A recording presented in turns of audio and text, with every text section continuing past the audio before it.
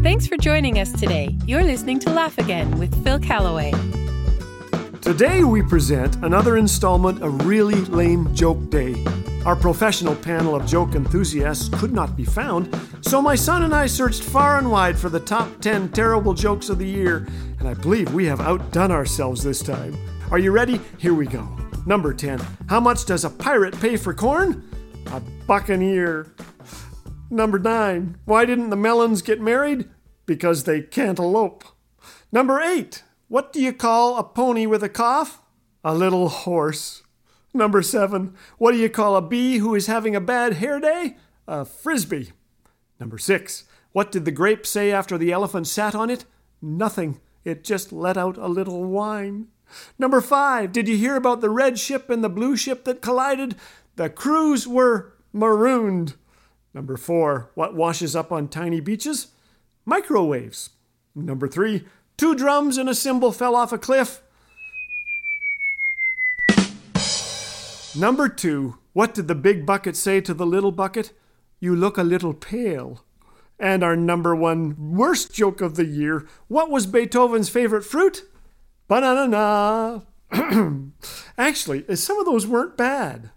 Josh, a 10-year-old, sent me a Bible joke. Here it is. At what time of day did God create Adam?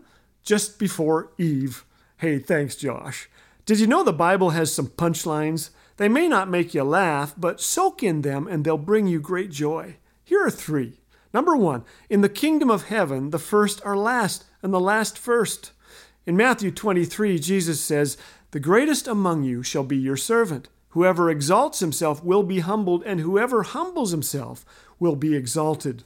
This isn't the way the world works, is it? Shohei Ohtani of the Los Angeles Angels didn't become the highest paid baseball player by cleaning the clubhouse. In the financial world, those on top often claw their way there, sometimes stepping on others in the process. But God's kingdom is a kingdom upside down. The servants on the top, the rulers on the ground. Do you want to be great in God's eyes? Humble yourself. Be a servant. And here's how to tell if you are a servant.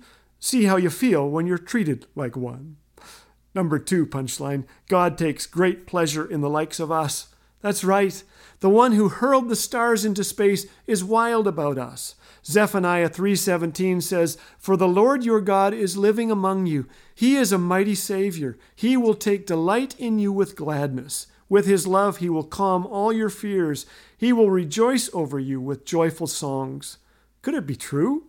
God's toes tap and he bursts into song about us? Wow. If you claim you've never been serenaded before, you are wrong. The one who created music might just be singing over you right now. You are loved and deeply treasured by the King of Kings. I hope that helps you smile today.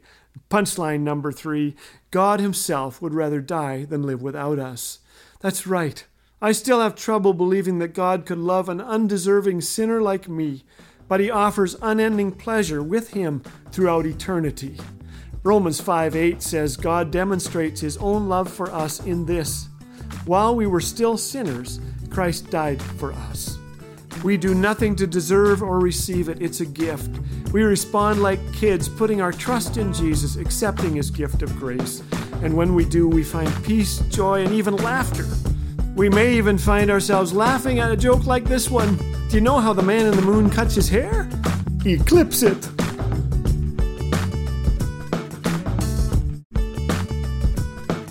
Need a little refresh of the life-giving hope we have in Jesus? This month, we're offering a new devotional booklet called Quiet Spaces for Passion Week, courtesy of our friends at Back to the Bible Canada.